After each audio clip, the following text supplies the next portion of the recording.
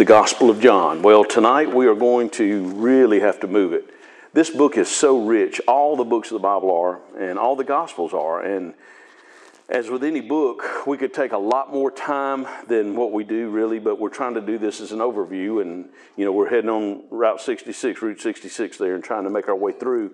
So with the Gospel of John tonight, there's going to be a lot in there. And I'm not going to spend so much time on trying to outline the whole book itself, as we try to do hit highlights. And this Gospel is, like the other three, it has, different vantage point in the sense of it's looking, at a different perspective at the same thing, at the life of our Savior, at His ministry, at His death, burial, and resurrection, as all of them do. But again, John will include some details that the others do not. And so let's get right into John tonight, Gospel of John, and look at it. And we'll see how it compares with the other three Gospels, as we've been trying to do with each of those. And there are a lot of slides tonight, a lot of things on the slides at least tonight. And so I don't know how many notes you take. If you want to take notes, if you maybe want to just take notes on highlights that interest you. But if you want to, go back and listen to this at some point, maybe try to hear some of the things that you might have missed first time. Because there is certainly a lot in the Gospel of John. So have you found a favorite yet in the Gospel accounts? I'm sure a lot of us probably after tonight will say John probably is. And of course I like them all. And I like thinking and looking at how each of them have their viewpoints and their the way they highlight and the way they emphasize some things over the other. It just shows a beautiful picture of how they fit together in Scripture, and just gives us a greater appreciation as we study not just one of them, but all four of them, and especially the way it fits in with the rest of Scripture. The Gospel of John, as we've been looking at in each of our books, there's a theme found. Sometimes it's a word found throughout there, like it was especially in the Minor Prophets. We saw a word that was, or sometimes a phrase that was found several times throughout that book. In the Gospel of John, he emphasizes, and it's not that Matthew, Mark, and Luke do not mention this, but he emphasizes especially Jesus as the Son of God. We looked at Luke last week, and we talked about how Luke emphasized the aspect of him as Son of Man. That is, he talked about Jesus in his perfect humanity. It wasn't that he didn't say that Jesus was God or in any way, in his writings tried to discredit him and say that he wasn't God. He just highlights that. And so, again, each book has its way of highlighting, and this book emphasizes Jesus as the Son of God. There are 21 chapters in the Gospel of John. When we looked at the book of Matthew, we said that it was written mostly to a Jewish audience, to Israel. And the emphasis throughout Matthew, there's a lot in there that directly deals with and points to Israel. And so his emphasis was Jesus as King of the Jews. Mark's Gospel, it's the shortest of the Gospels, and we said this is what we call the action Gospel. And Mark's Gospel portrays Jesus as a servant. And then Luke's Gospel has Jesus, as I already mentioned, as the perfect, man, as Jesus is the Son of Man, the perfect man. And I'll look at some more comparison in a moment. The key words in the Gospel of John are the word believe and the word faith. The word faith is, of course, the noun of the same word, and the word believe is a verb. And so these two are both they're the same word. And if you're interested in Greek, if you want to look at Greek, it's the same Greek word. It's just you have the noun of it and the verb of it. And so in English, believe is the verb, faith is noun. And if you'll go with me, we're going back and look at the key verse, and we'll probably come back to it in a moment. The Gospel of John does not mention repentance one time. The other books at some point do. For whatever reason, mostly repentance found in the gospel accounts, the other three accounts, have to do with John or Jesus telling them that the kingdom of heaven is at hand, or the kingdom of God is at hand. They mention both, and for Israel to realize their Messiah is there. And so repentance in the other three books usually have something to do with Israel to receive their Messiah. But nevertheless, the word repent is not found in the Gospel of John at all, interestingly enough. Chapter 20 and verse 31 is our key verse. We don't always look at a key verse in every book. We want to here. And this tells us, it spells out exactly why the main reason the Gospel of John was written, verse 31. But these are written that you might believe that Jesus is the Christ, the Son of God, and that believing you might have life through his name. So as Paul in his letters emphasizes the importance of faith, and especially Ephesians 2, verse 8 and 9, that we're saved by grace through faith, that not of ourselves. It's the gift of God, not of works, lest any man should boast. And so the Gospel of John emphasizes believing in Jesus Christ as Savior. And that is simply what the gospel is. And as I mentioned a little bit in Sunday morning's message, people want to talk about that's just too easy. Well, if it was easy, more people would do it instead of trying to trust in their own works. That's why over and over and over, John either himself writes the words or records Jesus talking about believing, faith, believing. All right, now that is a foundation. We'll move on in. So Jesus' life and ministry, of course, is about 30 to 33 AD, if our calendar's right. And so John actually does not write this until way later on in his life, 88 to 90 AD, towards the end of his life, end of his ministry.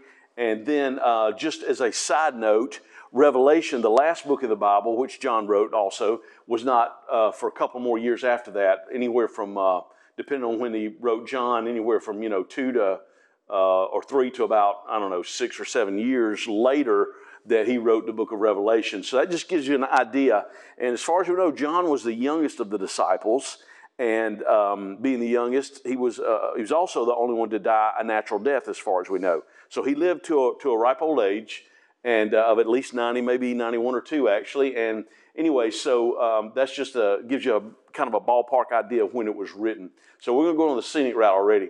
So John has an emphasis on believing. Chapter 1, we'll just read a couple of these. We won't have time, of course, for all of them, but there are actually a couple of slides of this. So if you want to write them down, if you want to, and if you make notes in your Bible and you want to go back and kind of make a train in your notes, maybe if you have a margin Bible that you can do that.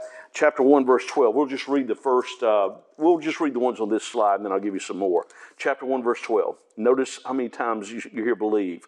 But as many as received him, to them gave he the power to become the sons of God, even to them that believe on his name. Of course, chapter 3, verse 16, everyone's probably memorized. For God so loved the world that he gave his only begotten Son, that whosoever believeth in him should not perish but have everlasting life. Verse 18, he that believeth on him is not condemned, but he that believeth not is condemned already, because he has not believed in the name of the only begotten Son of God. And then verse 36 in the same chapter, this is actually John even though John the Apostle is writing this, these are words of John the Baptist, because if you go back in verse 24 and 25, you'll see that that it's him that's the one that's talking. And he says in verse 36, he that believeth on the Son hath everlasting life. And he that believeth not the Son shall not see life, but the wrath of God abideth on him. So believe is found all through the book. Let's look at 2 more. Chapter 5 and verse 24 is another one. Verily, verily, verily means truly. It comes basically, it's found in a Latin word. It means verity or truthfulness. Verily, verily, I say unto you, he that heareth my word and believeth on him that sent me hath everlasting life, and shall not come into condemnation, but is passed from death unto life. Chapter 6 and verse 47. One more. Verily, verily. Again, he says, repeats those words. I say unto you, he that believeth on me hath everlasting life. So the emphasis all through the Gospel of John is on faith, is on believing. There's some more in chapter 8, verse 24. This is a negative one, so let me read this one. This is kind of like the other side of the coin. Jesus saith unto them, verily, verily, I say unto you, whosoever committeth sin is a servant of sin. That's not the right verse. Did I put 24? Where did I put 20? Oh, I'm reading 34. That's fine. 24. Let's get to the right verse, Barry. There it is. I said therefore unto you that ye shall die in your sins, for if you believe not that I am he, ye shall die in your sins. So verse 24, chapter 8, puts it in the negative, saying if you don't believe. So over and over again, over and over, he mentions believe. And of course, the slides I'm giving you are not all of them. It's just a lot of the majority of them. 10 verse 9, 11 verse 27, and 12 verse 46. All of these give the emphasis on believing. John 14:6, I am the way, the truth, and the life. No man cometh to the Father but by me. Now, the word believe is not in that verse, but it's talking about that's how you approach the Father is through Jesus Christ. And then 20:29, we looked at a moment ago, a verse right past it that talks about believing, the importance of faith, of believing. So over and over, John's emphasis is on believing on Christ. Take another scenic route. So when you get to, this is what I was talking about a moment ago, but we'll look at the genealogy part. Matthew writes about Jesus as the King of the Jews. A king needs a genealogy. So in the book of Matthew, chapter 1, we see the genealogy of Jesus, Matthew 1, then chapters 2 and 3, after Jesus is born, we see the genealogy where it traces back all the way back to Abraham, where as King of the Jews, it traces him to the first one, Abraham, who God called out to be, for the nation of Israel. And then the Gospel of Mark, he's portrayed as a servant. A servant needs no genealogy, and there is no genealogy of Jesus, of his ancestry in the book of Mark. The book of Luke, it portrays him as a perfect man. A perfect man would need a genealogy to prove where he came from, and so that one traces him, Luke traces him all the way back to Adam, actually, to show that Adam, the very first man, was created perfect, but he sinned. Jesus never sinned, and so it gives the contrast there when it shows Jesus' genealogy. So a perfect man would need a genealogy. And then John portrays him as, or presents him as the Son of God. God needs no genealogy, and so John does not include one in his book, in his gospel account. So that's just a quick scenic route on the Gospels. Chapter 1, verse 1 to 18. So I'm starting out a little bit of outline here. We're not going to be quite this detailed on it, but chapter 1, verse 18 is the doctrine of what we call the incarnation. The word carn, or carne, or carnal is a word for flesh. So in other words, it's the doctrine of Jesus being God in a body of flesh, in a human body. That's the word incarnation is a theological term that simply means that Jesus had a human body. So verses 1 to 18, we read one of those verses a while ago, are about his incarnation, that he became or took upon himself a human body and was born as a baby, conceived of the Holy Spirit within Mary, and then born as a baby. And so it talks about in chapter 1, verse 1 to 18, in the beginning was the Word. Capital W, will come back to that. In the beginning was the Word, and the Word was with God, and the Word was God. So that's the closest thing you get to a genealogy in John, because it simply begins just right out of the box how that Jesus indeed is God. And he's always been from the beginning. He wasn't created. He's not a created God like Jehovah's Witnesses and some other groups would say. He is God, and he took on the form of a servant. Philippians 2:7 says that he humbled himself and took upon himself the form of a servant, that is, became a man, became human being, and in the likeness of men.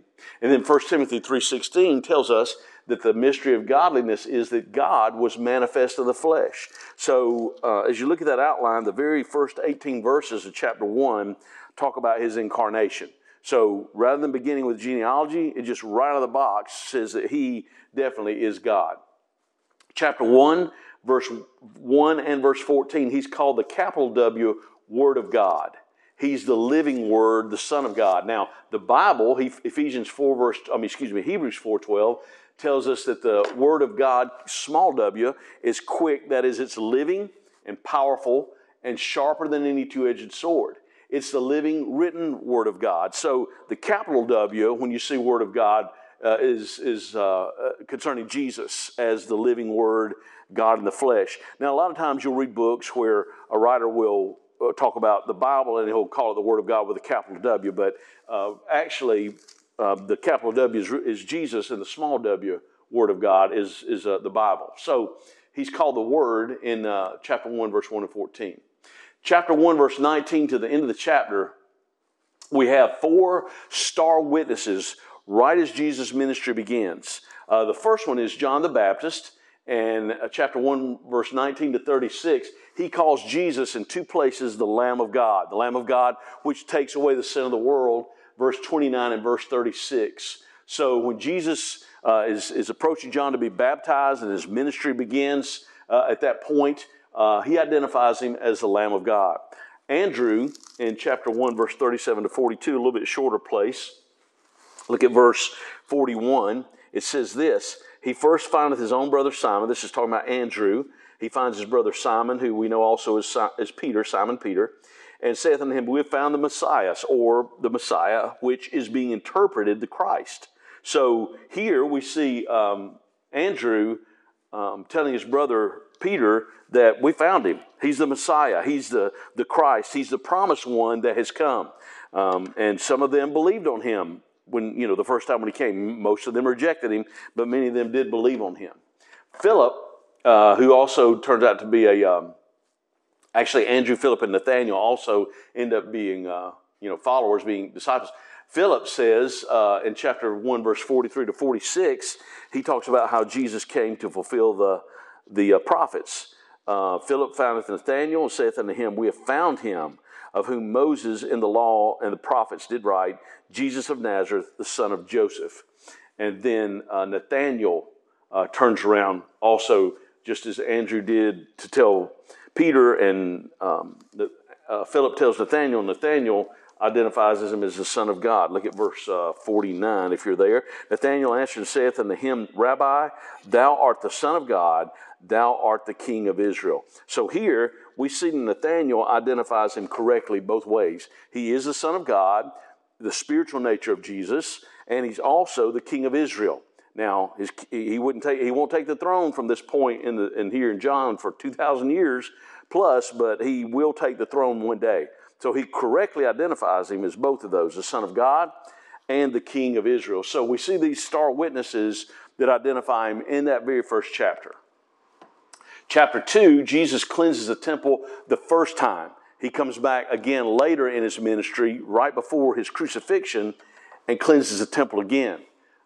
This time, as he comes in to cleanse the temple, he tells them, he said, destroy this temple, speaking of the temple of his body, and we'll raise it up, and I'll raise it, and it'll be raised up the third day. And so they begin to talk among themselves. What is he talking about? The temple being destroyed. They're thinking of the physical temple.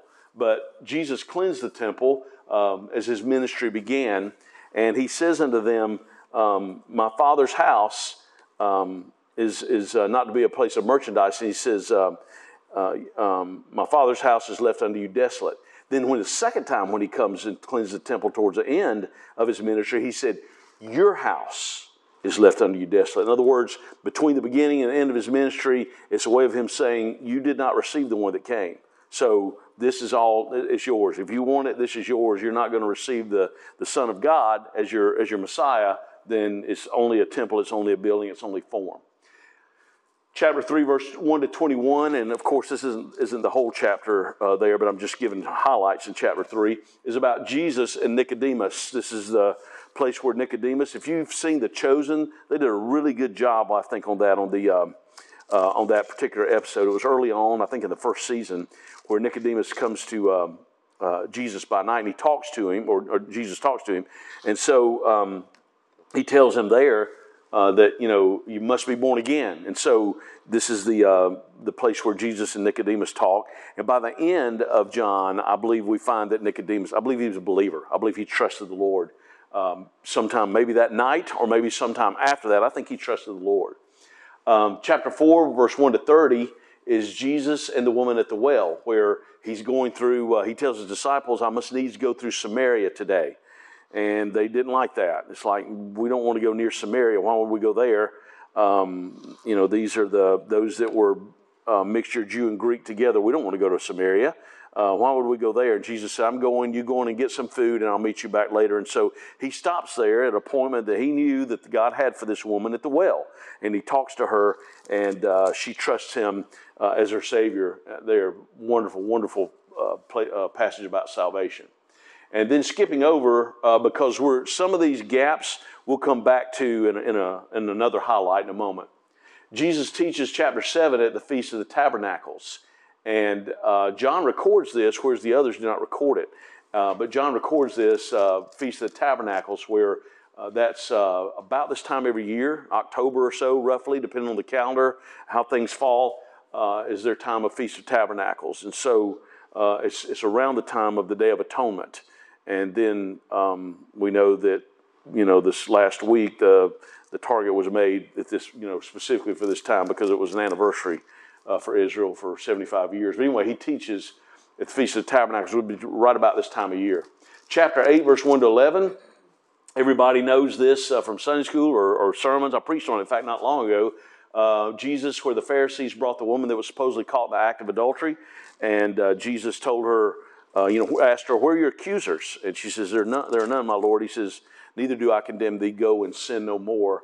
And so chapter 8 shows us that.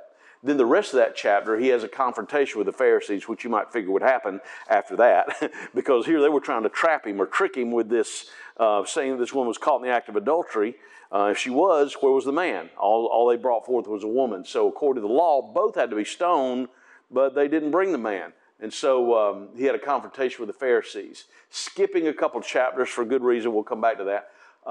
Chapter 12, he's on his way to Jerusalem basically at this point. So when you get to chapter 12, somewhere in chapter 12, all the way to 21, those chapters take you up to the cross, where he's in Jerusalem from that time on. The cross, the burial and resurrection, and then, as we'll see tonight, the time that he spends with the apostles after he rose from the dead. So from that point on, he's heading in Jerusalem, and that's where he'll be until the end of the Gospel of John. Last Supper, chapter 13, where Jesus observes what we call the Last Supper with them, and it's instituted by Paul as what we call communion, the Lord's table. And so they observe the Last Supper with him, and he washes the disciples' feet and shows them an act of humility and servanthood. And then while all that's going on, they're sitting there eating together. That's when Judas leaves and goes to betray him for the 30 pieces of silver. Chapters 14 to 16, Jesus teaches us about the Holy Spirit. He teaches the apostles about it, and everything he has to say to them would come into its fullness in the book of Acts when the Holy Spirit comes down at Pentecost. But those three chapters, 14, 15, and 16, he spends most of each of those chapters talking about the Holy Spirit and about his ministry in their lives. And we'll look at some key verses at the end of the study tonight and tie back into that. Chapter 17 is the actual Lord's Prayer. If you'll go there with me to chapter 17, read a few verses of this. Pick up at verse 1. These words spake Jesus and lifted up his eyes to heaven and said, Father, the hour is come. Glorify thy Son, that thy Son also may glorify thee. And this prayer goes all the way to the end. It goes 26 verses. Let's read a couple more. Look at let's read down to verse number 6. Pick up verse 2. As thou hast given him power over all flesh, that he should give eternal life. There's that phrase again, eternal life, to as many as thou hast given him. And this is life eternal, that thou might know thee, the only true God, and Jesus Christ, whom thou hast sent. I have glorified thee on earth. I have finished the work which thou gavest me to do.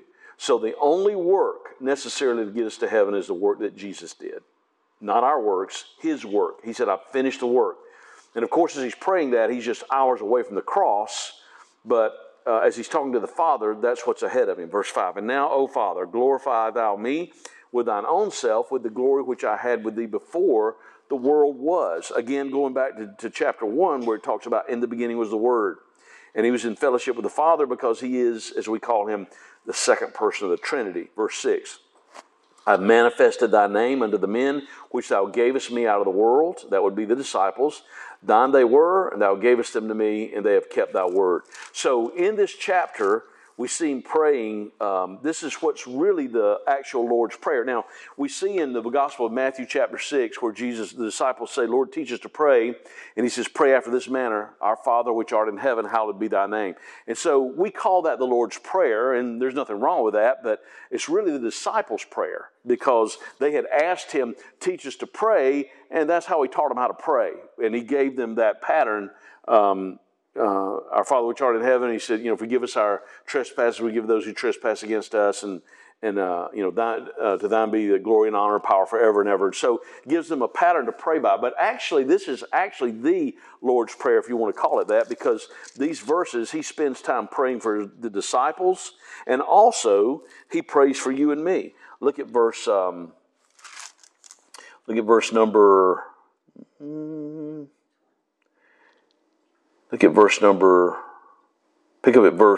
23. I and them, and thou and me, that they may be made perfect in one, that the world may know that thou hast sent me, and thou hast loved him as thou hast loved me. Father, I will they also, whom thou hast given me, be with me where I am, that they may behold my glory, which thou hast given me, for thou lovest me before the foundation of the world. O righteous Father, the world hath not known thee, but I have known thee, and these have known that thou hast sent me. Another verse that fits in with that. Go back to verse 20. Neither pray I for these alone, talking about his disciples, but for them also which shall believe on me through their word. And that's you and me. We believed on him, and so Jesus there before the cross that night, he prays a little bit for you and me right there, because he says, I not only pray for these disciples, Father, but I'm praying for those who shall believe. And at that point, we're all future tense, right? So we believed on him. And so he prays for us there, and this was in the Garden of Gethsemane. So the 3 times that he prays, and he finds the disciples sleeping, somewhere in between those times, this is when he prays that prayer. So that's where that fits. So verse 11, he calls God Holy Father. So sorry, Mr. Pope, but Holy Father's already taken. You're going to have to find another title. He allows his followers to call him Holy Father, and I think that's one of the most blasphemous things that he does, among others. But anyway, he's not Holy Father. God is Holy Father. So anyway, he needs to find another title. Chapter 18, that's a side note, and I'll go preaching if I'm not careful. Chapter 18, the arrest and trial of Jesus. That's when he's arrested and tried, comes before Pilate, in fact, and that's where at the end of the chapter, when he's standing before Pilate, and he asks him directly, art thou the king of the Jews? Verse 34, Jesus answered him, sayest thou this thing of thyself, or did others tell it thee of me? Pilate answered, am I Jew? Thine own nation and the chief priests have delivered thee unto me. What hast thou done? And then Jesus tells him, my kingdom is not of this world. Now, it could have been if they had believed on him and accepted him as their Messiah, but they didn't. And so because of that, they rejected him, and his kingdom would be later on. And then, before Pilate, he's asked, art thou the king of the Jews? And then they release Barabbas. Look at verse 39, but you have a custom that I should release unto you one at the Passover. Will you therefore that I release unto you the king of the Jews? Then cried they all again, saying, not this man, but Barabbas. Now Barabbas was a robber. Isn't that something? They wanted Barabbas not because they liked him. They wanted Barabbas because they did not like the truth. An amazing thing. They rejected their Messiah. Chapter 19 is his suffering, his death and burial. In chapter 19, where he goes to the cross, and the disciples, all but John, forsake him, and he standing there at the cross, or while John's standing at the cross next to Jesus' mother, next to Mary, he tells him, he said, behold thy mother, mother, behold thy son. In other words, he says, John, I want you to take care of my mother for me. And so he did that very thing. So Jesus dies, of course, for your sins and mine, and Pilate, in verse 15, says unto him, shall I crucify your king? The chief priests answered, we have no king but Caesar. So at this point, the religious leaders in Jerusalem had formally rejected their Messiah and rejected the kingdom that God had told them, centuries before. That kingdom's gone now. When Jesus came on the scene, John the Baptist says, repent, for the kingdom of heaven is at hand. Repent, for the kingdom of God is at hand. And they would not receive the kingdom. And so the kingdom was gone. They rejected him. We'll get back to this, make a mental note, but we'll come back to this in the book of Acts, Lord willing, next week when we get into Acts chapter 1. Chapter 20, the resurrection of Jesus. He rises from the dead. He's raised from the dead, and there's the empty tomb. He is risen, as he said, and the disciples go to see an empty tomb, and the ladies are there before them. Mary Magdalene's mentioned in chapter 20, verse 1. They go to see an empty tomb, and they're all distraught about it. They're in tears. What's going on? And the apostles, John and Peter, come to the tomb, and they realize he's not here. He's risen to go back to tell the others. John 20, verse 28 and 29 is where Jesus had appeared the first time he appears to the disciples earlier in the day on what we call Easter or Resurrection Sunday. And then he comes back that evening, and Thomas isn't around. He comes and just basically walks through a wall, walks through a door without an opening. He walks through a wall, actually. And then he appears to them, and he says, peace be still. And he says, a spirit has not flesh and bones as you see me have. And they realize that, Jesus risen from the dead. They see him in his glorified body. Thomas isn't there. And then the next Sunday, they're together again a week later, and Jesus appears to all of them. Thomas is there this time. And he had already said, except I see the print of the nails in his hand and of his feet, where the spear went into his side, I will not believe. But he saw him, and he said, my Lord, my God. He believed. But I love what that verse 29 says. Jesus saith unto him, Thomas, because thou hast seen me, thou hast believed. Blessed are they that have not seen and yet believed. That's you and me. We haven't seen him. We haven't seen his risen, glorified body, but we believed. And so we believed on him. As many would do then that probably never saw him and never would. Let's look at the rest of this in chapter 21, verse 1 to 14. He appears to his disciples. So this chapter is very key, and we'll see in just a moment the importance of this. But this chapter is very key. The other three Gospels, as they end, Jesus has risen from the dead, and then the other three have something in there about Jesus ascending back to heaven. And we looked at each of those in the previous books, previous studies of the other three Gospels. We looked at that. But here, it gives where Jesus stays and remains after the resurrection for a while. In chapter 21, later on, he appears to his disciples by the seashore, and he ends up, the Bible says he sits there and he tells them, you got anything to eat? Got any meat? Got any food? And they said no, and he tells them to cast the net on the right side of the ship. Verse 6 of chapter 21, they bring this huge net of fish, and they're able to eat fish together with him, and they talk with him, and that's when they realize it's the Lord. He says, come and dine. Come enjoy some fellowship with me. Verse 12, and they take bread and fish, and Jesus in his glorified body was able to eat and enjoy fellowship with them. But after they dined, they had time together. Simon Peter is restored. Now this is important, very important. John includes this. The other three Gospels do not. John includes this, and this is an important bridge when you get to the book of Acts, because the one who preaches that very important sermon on the day of Pentecost was Peter. This is how we know that the time that Peter had denied the Lord, the night before he was crucified, when he was being tried, remember he denied him 3 times, just as Jesus said he would. So he restores him to the fold, so to speak, and Peter comes back into fellowship, and the Lord tells him, feed my sheep, tells him 3 times, feed my sheep, feed my lambs, tells him 3 times, Peter, feed my sheep. So when Acts begins, just weeks after this, when the book of Acts begins, the Holy Spirit comes down at Pentecost. Peter is the one that preaches that important message. But this chapter in the book of John, the Gospel of John, is what helps us to understand that he was restored after his time of denying 3 times, remember, just as Jesus said, and then he's restored. Isn't that a beautiful thing how the Lord includes that in the Gospel of John? Then as it closes out the Gospel account, verse 20 to 25, it speaks of and shows us this important detail, the disciple whom Jesus loved, and tells us who that is. If you go back to chapter 13, let's run the references and look at this chain here. Chapter 13 and verse 23. And this is, remember, John writes this gospel account. Now there was one leaning on Jesus' bosom, one of his disciples whom Jesus loved. Now when you read into this chapter and then the other accounts of the what we call the Last Supper in the other Gospels, that's John who's right there next to him. You imagine that? Here is John, the one who, as we're going to find out, is the disciple whom Jesus loved. He's right there. They reclined. They didn't sit in chair. You see the painting, was it Da Vinci, whoever? That's not actual. They would basically recline on their side.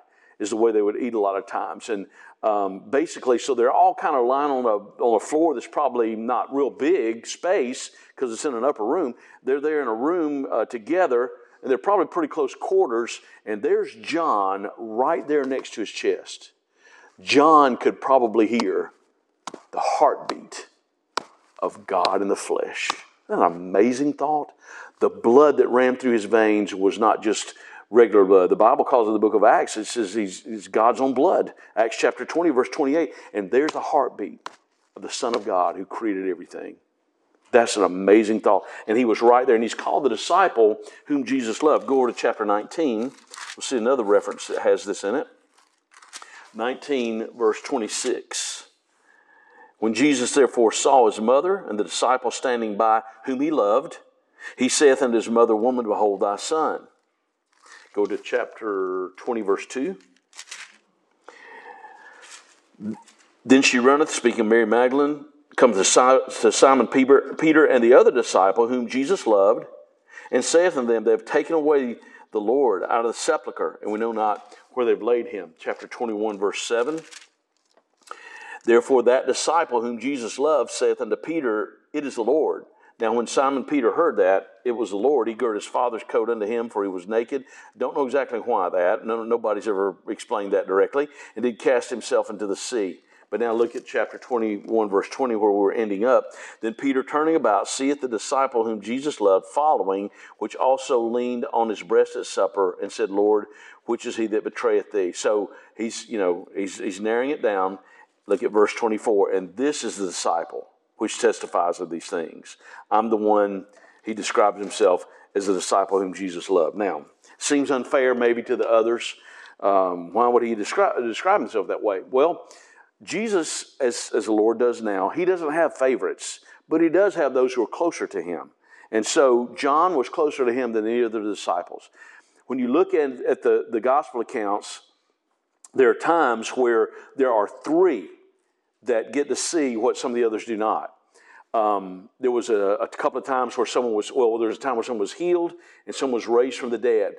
And Jesus took Peter, James, and John with him. And then on the Mount of Transfiguration, when Moses and Elijah appeared, there was Peter, James, and John. So among the 12, and we know what happened to Judas Iscariot, among the 12, there were three that were kind of an inner circle. But even among them, John was the one that was closest to Jesus. So for whatever reason, as the Lord chose him, he would be the one that would die a natural death where the others were all martyred, but he also would be the one that would be imprisoned until his death, and the Lord gave him the book of Revelation for us. So John was closer. He wasn't a favorite, so to speak, but he was closer to Jesus than the other, and he describes himself that way. In the Gospel of John, a lot of the writers say there are 7 miracles found in John, but I like to include one more important one and say there are 8. One is where he turns the water into wine. Only place that's recorded in the Gospels is in John chapter 2, where he turns the water into wine. Healing of the nobleman's son in chapter 4, verse 46 to 54. That's found in the other Gospels, or at least 1 or 2 others. And that's the second of the miracles that he performs. The third is where he heals a paralyzed man in chapter 5, verse 1 to 9. And that also is the only place it's found. The other Gospels do not include that particular one.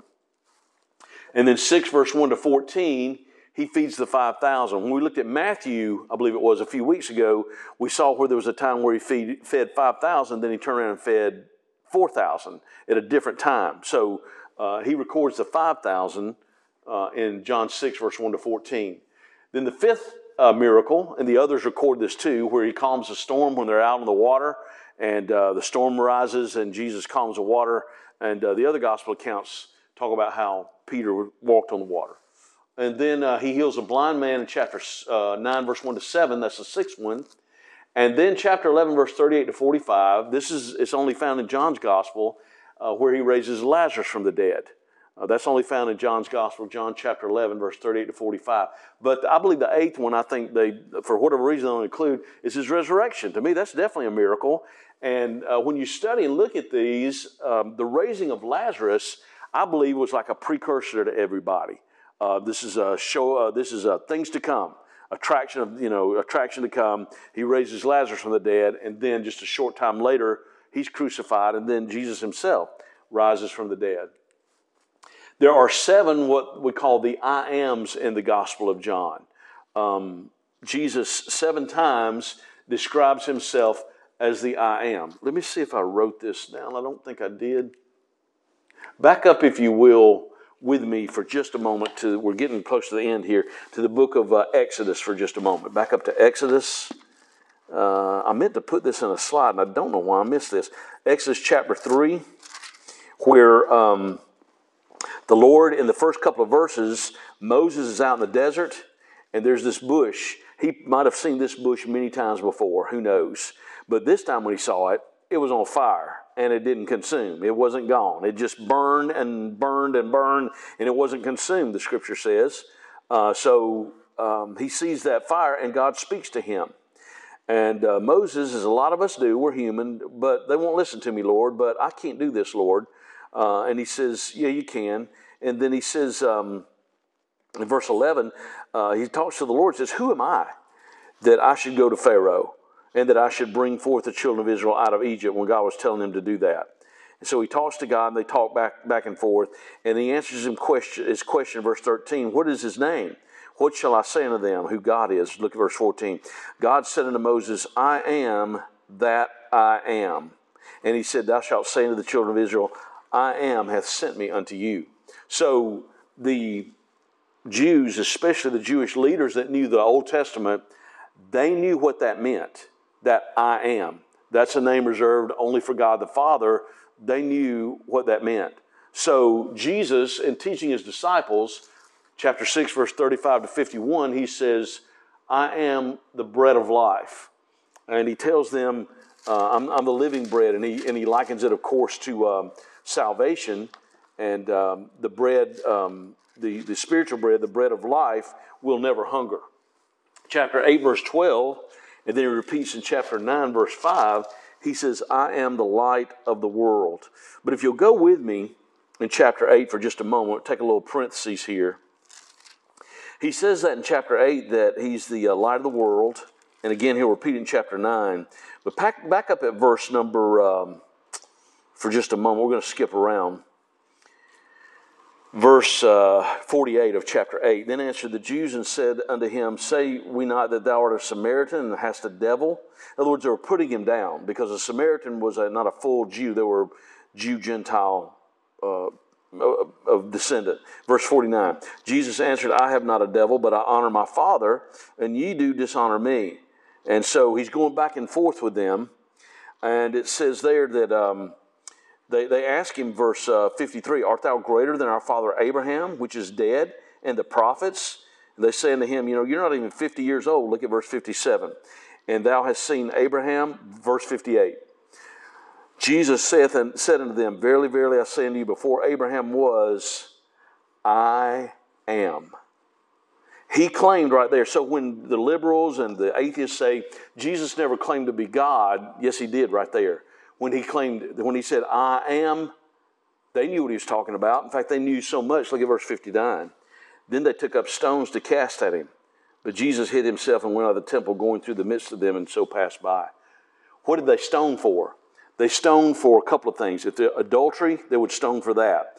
For murder, they would stone for that. For blasphemy, they would stone people for that. They picked up stones to throw at him, to stone him to death, because they thought he was speaking blasphemy. When he said, I am, that triggered them.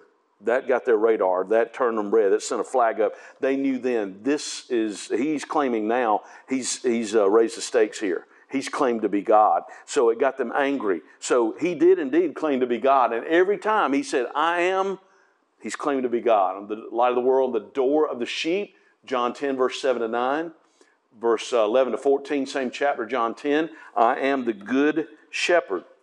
John chapter 11, verse 25. I am, two of them here, the resurrection and the life. He puts those together.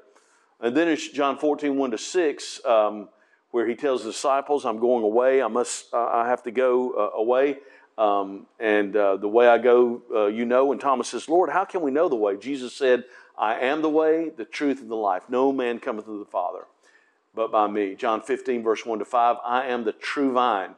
And he gives the the physical, the spiritual nutrients that we need to grow in grace. Tune-up of John.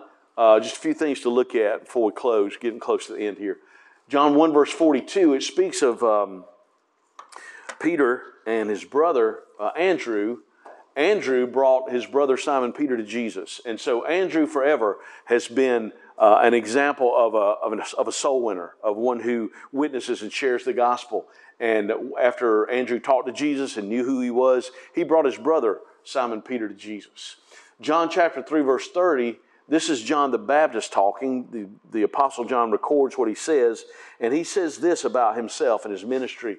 He must increase, but I must decrease. What was he talking about there? Well, from the standpoint of his ministry, he knew his ministry was about to come to the end because he was sent to proclaim the Savior, the Messiah, to proclaim the Lamb of God that will take away the sin of the world. And once he showed up on the scene, he knew that he was going to be going kind of into the shadows and that his ministry would be coming to an end, because that was exactly what he was called to do. It was prophesied in the Old Testament that he would be the one who was the herald, the proclaimer of the Messiah. So he says he must increase. His ministry is going to grow now, but I must then decrease. I'm going to be back in the shadows. And sure enough, he ends up in prison because he sticks his finger in Herod's face and said, "You sinned in what you did." And he ends up getting thrown in prison, and he ends up being martyred. But from a practical standpoint, that's a great verse about spiritual growth. He must increase in our life. We must decrease. The battle in everybody's life is allowing the Lord to control things and self not to be so much in control. Chapter 4, verse 22, when Jesus was at the well talking to that woman, he tells her salvation is of the Jews. And don't know if she realized what all he was saying in that statement till later. But what he's saying is God's plan of salvation came all the way through from Abraham, actually from way back before Abraham, but it's of the Jews because Abraham and his descendants through Abraham would come eventually the Messiah, come through the line of Judah. And so salvation is of the Jews. In chapter 6, verse 68, some of the disciples, now there were other disciples beside the 12. It says, a disciple simply means a follower. In John 6, it says some of the other disciples that were listening to Jesus, they saw him heal or do miracles, but yet some of them, it says, they began to walk away. Things were getting kind of hard, some of the things he was teaching. And so Jesus asked his disciples, the 12, will you also walk away? And Peter sometimes put his foot in his mouth, but he said something right here. He said, Lord, to whom shall we go? Because you have all the words of life. To whom shall we go? We can't just quit. We're not going to quit. Now, later on, unfortunately, to deny Jesus, but he said, we're not going to quit. We want to stay with you. Chapter 18, verse 38, Pilate, who's standing looking at truth in a body. This is truth he's talking to. He said, I'm the way, the truth, and the life. Pilate's standing there looking to him, and Jesus says something to him. Pilate says, what is truth? And he just leaves, basically, after he asks him that question. It's just an open-ended question. Pilate really didn't want to know the truth, I don't think, but he asked Jesus that question. That is a loaded question. What is truth? Because we live in a day where truth has become very relative to a lot of people. There's so many places and names, titles I guess we could look at about Jesus in John's Gospel, but in Fuel Up, which is when we talk about his name or who he is in each book, in chapter 1, verse 1 and 14, verse 1 and verse 14, he's called the Word. We saw that earlier. And then the I Am. And that's the Exodus reference that I gave you earlier. And then the 7 I Ams where he says, I am the bread of life. I am the light of the world. I am the living water. I am the way, the truth, and the life. Home address, which are some great verses to memorize. The verses when Jesus talked to Nicodemus, you must be born again. All of these are statements Jesus made, in fact. He says to the Pharisees, he said, search the scriptures, in them you think you have eternal life. A great verse to remember to study God's word. John 8, verse 32 and verse 36, he says, you'll know the truth, and the truth shall make you free. And then remember, later on, we saw where later Pilate asks, what is truth? Jesus says, the truth will make you free. And then he says in John 10, verse 10, I've come that you might have life and have it more abundantly.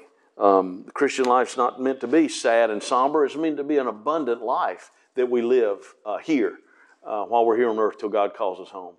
Then there's that wonderful promise. I love that in John 12, verse 26. He said, if any man serve me, him will my Father honor. God will honor and reward those who serve the Lord Jesus Christ. I had more than I thought. John 13, verse 7, he says to Peter, Peter had a question about some things. He says, Lord, we don't understand all this. This is the same night that they had what we call the Last Supper. He said, what I tell you now, Peter, you won't know now, but you will know hereafter. And of course, after Jesus rose from the dead, all those things came into understanding. They began to understand those things later. But that's true in our lives. There are a lot of things we don't understand right now. A lot of things that later on in life we'll understand, or maybe not till we get to heaven. The Bible says, then shall I know as even also I am known.